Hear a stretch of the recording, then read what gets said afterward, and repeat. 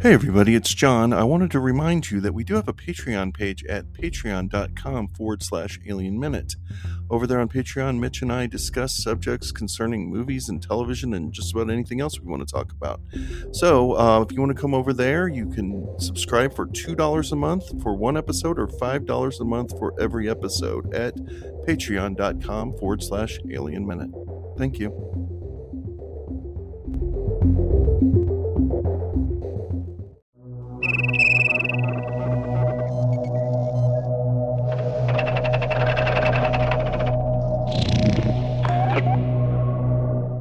Hello and welcome to Alien Minute, the daily podcast where we are analyzing the movie Aliens in short, controlled bursts. I'm Mitch Bryan. And I'm John Engel, and today we are talking about minute 131, which begins with Ripley opening the airlock door and ends with the alien queen snatching Ripley's Reeboks, or seemingly so. I don't think that's her intention, though. I think she's trying to grab Ripley, but it looks like she's snatching those shoes, those snazzy Reeboks. Yeah, it's the minute ends like halfway through the shot, I think. Yeah. So he doesn't grab it quite yet, but he's grabbing for it, right? She. It's the alien queen. I always said she. Yeah, see, I'm out of practice. Yeah. I'm sorry. You're forgetting that this is the mother on mother. Can we just say they? We'll say they. Really? It's gender neutral. Yeah, but isn't the gender very important here? Clearly a female, yes. Yes, clearly, I was going to say. Clearly a female. The thematically, like the subtext here is very important as far as gender is concerned. Oh, yeah. Well, this is the most action-packed minute of the entire film. That's my contention right now. The shots are less than a second each. It is so full of cuts, and every cut so full of excitement and action. This is really kind of amazing. I do think that fact is part of what makes this work. There's certain elements of this, things that happen in this minute, but this overall fight that works on a believability level or a suspension of disbelief level as far as the effects are concerned. I think cutting really fast is really important. It also works kinetically. Like, we want that visceral, quick action here. We want to feel the blows. We want to move around, and we want to kind of feel it. I mean, I'm not going to read too much into the idea that they wanted us to be in the fight with them. I'm not sure if that's really it, but you kind of are.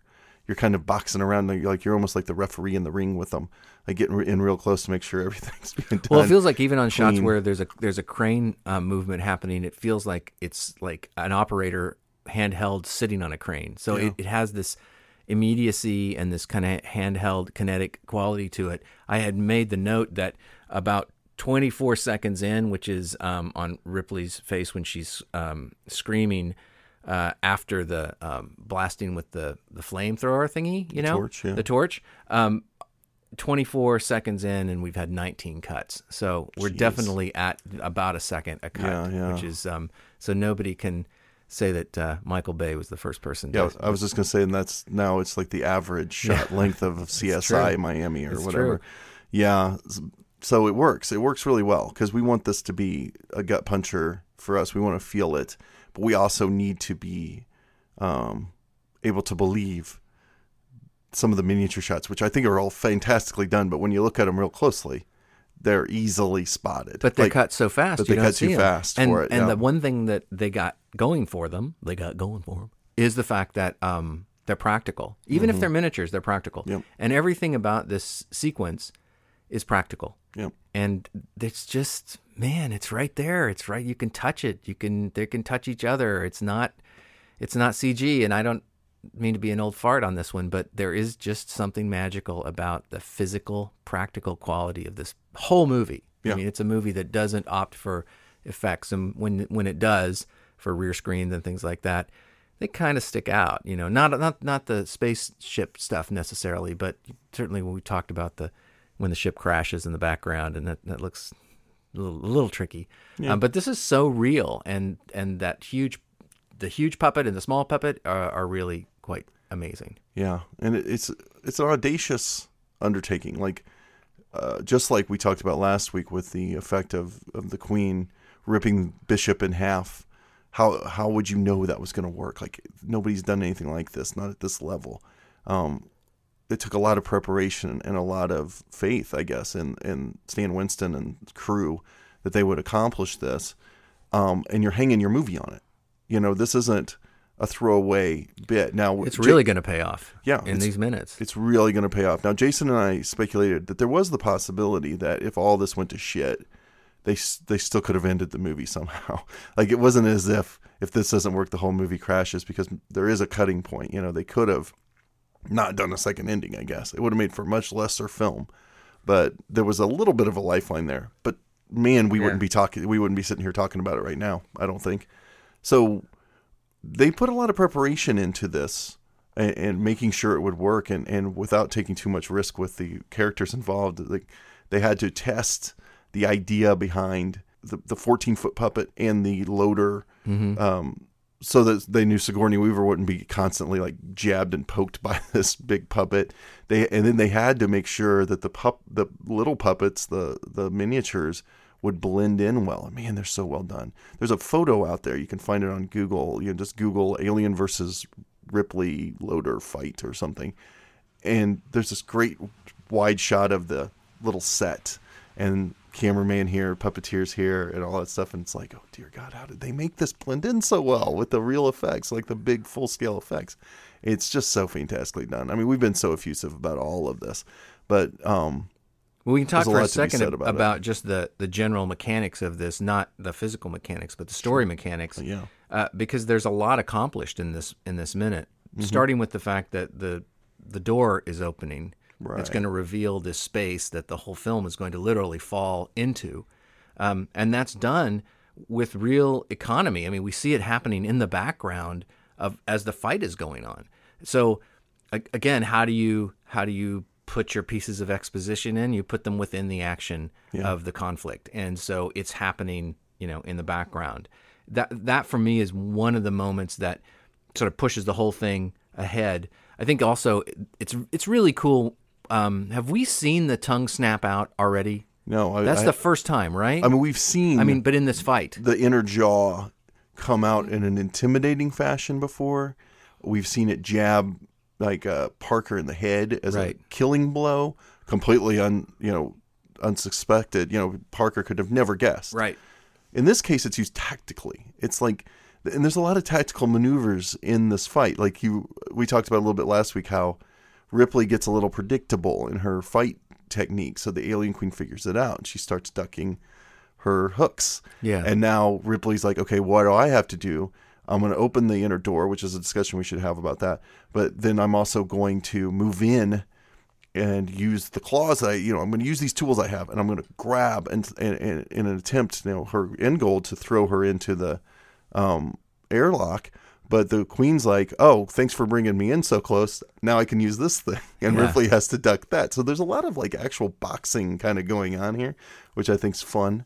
But getting to see that thing snap out, that's scary as shit. Yeah, and it's really the watchword of this movie that I'm going to show you everything. Cameron is really committed to just showing us and embracing the reality, the physical reality of this world. And so when that thing punches out, a couple of times and she has to duck to get out of its way, it's a very kind of welcome, scary but welcome moment, because it's like, oh, I really get to see how that thing works. And it's really scary. Therefore, because it's kind of like, it's as cool as it is when it pops through Parker's head.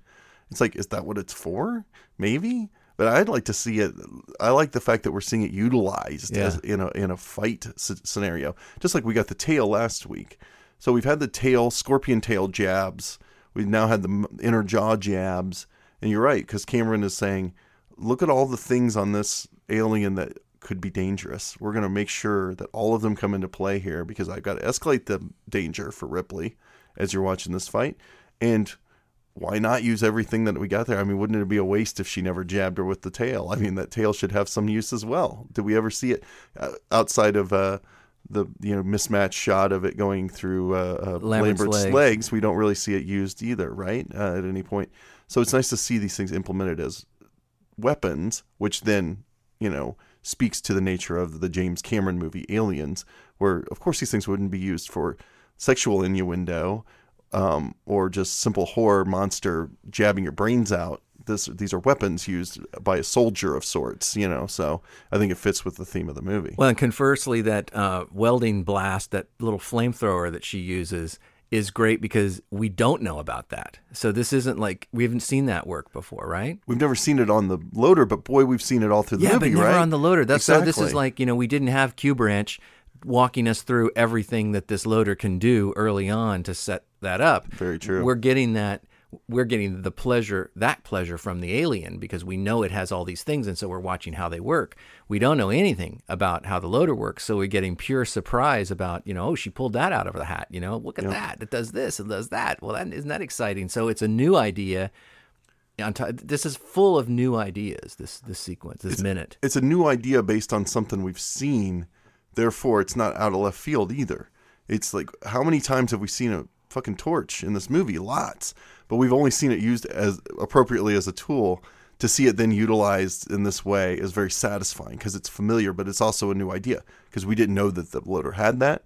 And it also mirrors the alien, right? It's a thing that Ripley has that on her body, right? Her temporary body here that she can use. So it's a tit for tat, and I think that's really cool too.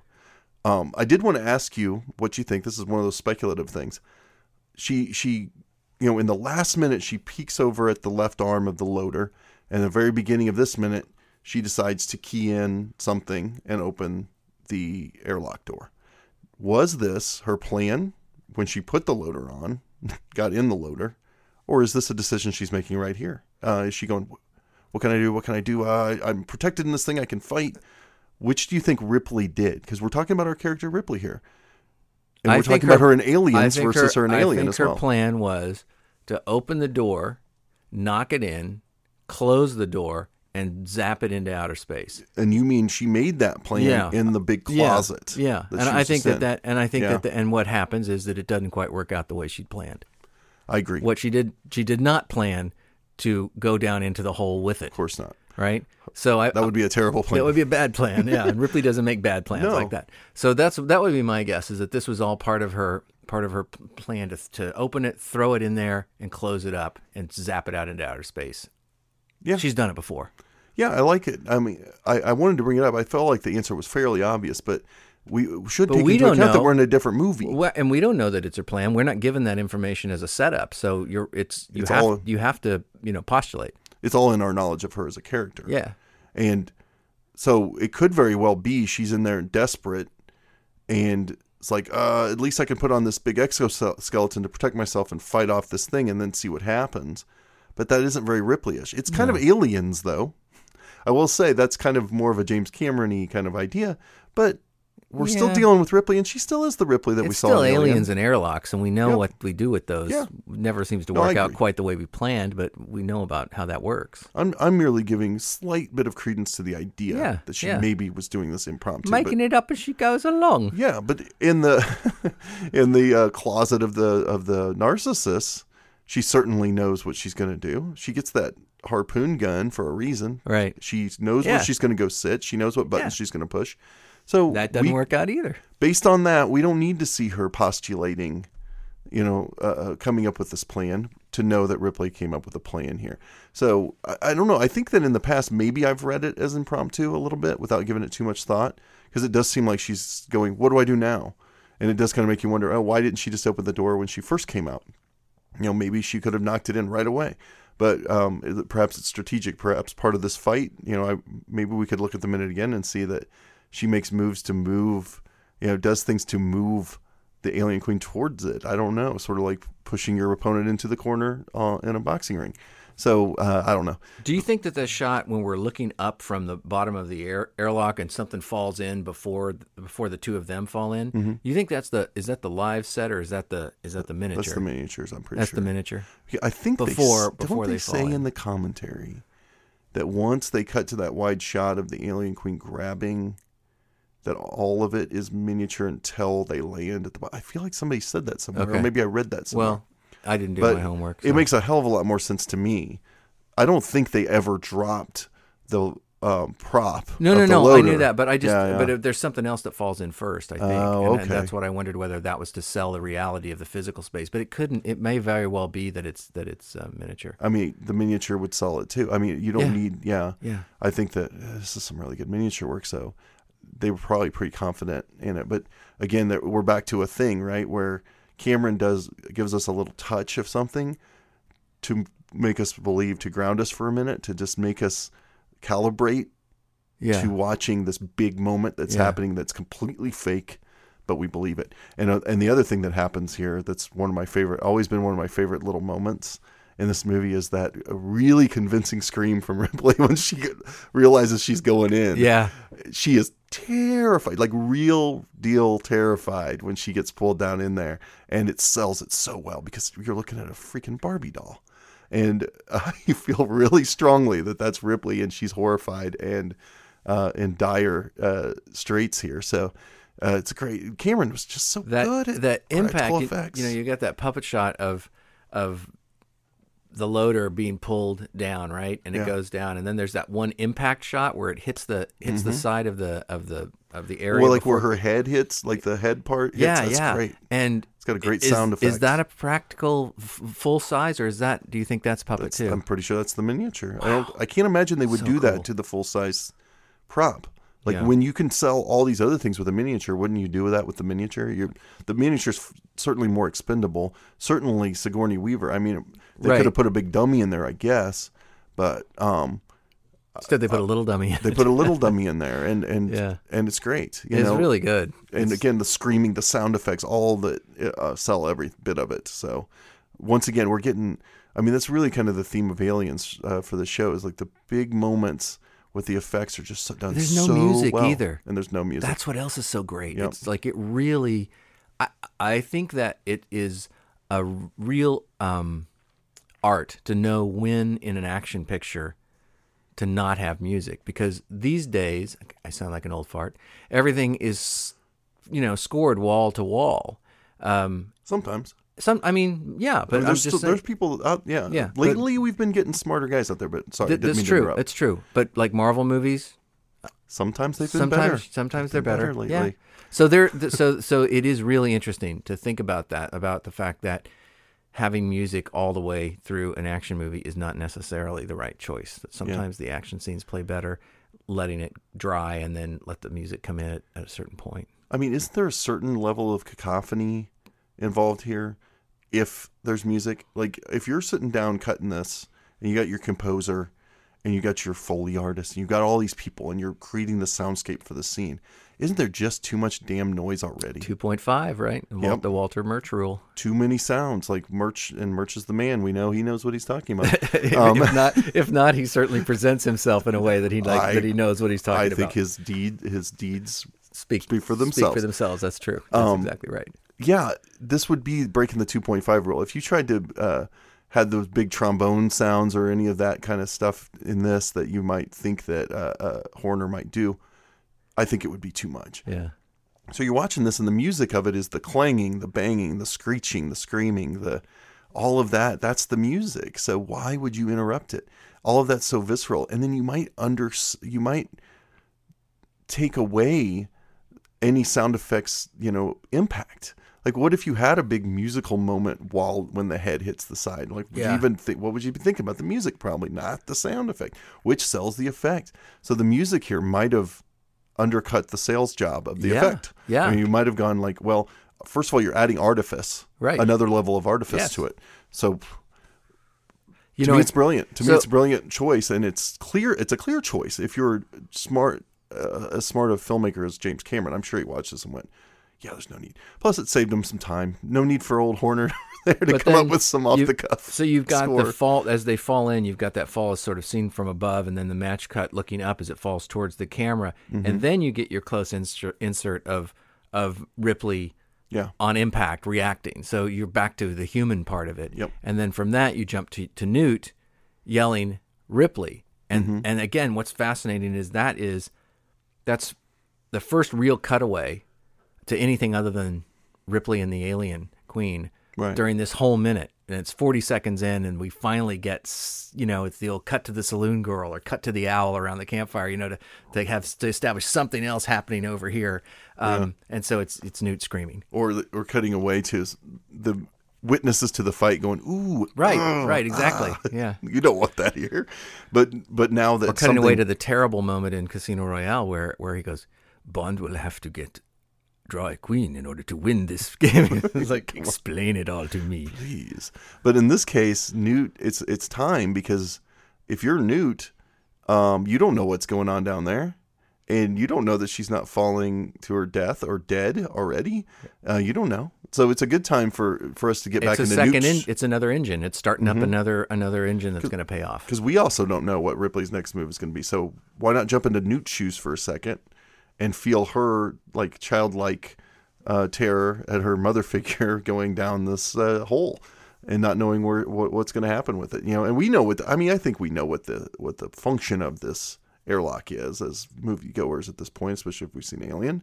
So the dangers are inherent. Like, she's gonna her goal is there. She's gonna have to do something about it, but she's gonna have to get out of that hole. And obviously putting anyone in a pit with a monster is always scary. So yeah, and so we get Ripley. She grabs the rungs of this ladder, and starts to go up, and we get the Alien Queen do the classic snatch the foot, and that's where the minute ends.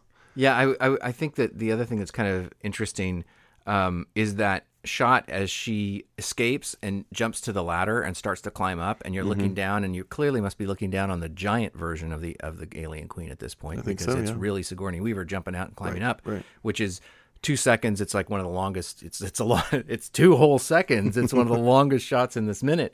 But that fact that you can actually see her and see it's really happening. We're really and truly in the space. That damn thing is really there, and she's really climbing up a real ladder, and it's just so great. And that's where you have that boom I was talking about, where it feels like there's a floating camera that's moving up the ladder with her, but it's jiggly. So my guess is that it's an operator sitting on some kind of a boom or something, because it is a handheld shot, and it just adds that tension to the moment.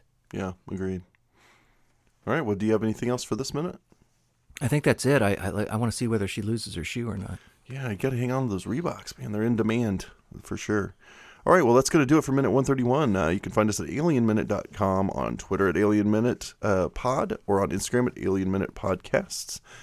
This will be here's our final Monday thank you to Pete the Retailer and Alex Robinson at Star Wars Minute. Thanks again, guys, for loaning us out this concept and letting us use it for these 2 movies. We appreciate it greatly. And if you're interested in listening to, there's actually some really good conversation going on at Star Wars Minute right now about Revenge of the Sith. I've jokingly talked about how terrible that movie is, and I still say it is, but there's been some really great guests on there that have had some interesting takes on it and Star Wars in general. So definitely go over there and listen to Star Wars Minute as they talk about Revenge of the Sith right now. All right, well, that's going to do it for us today. We'll see you tomorrow for Minute 132.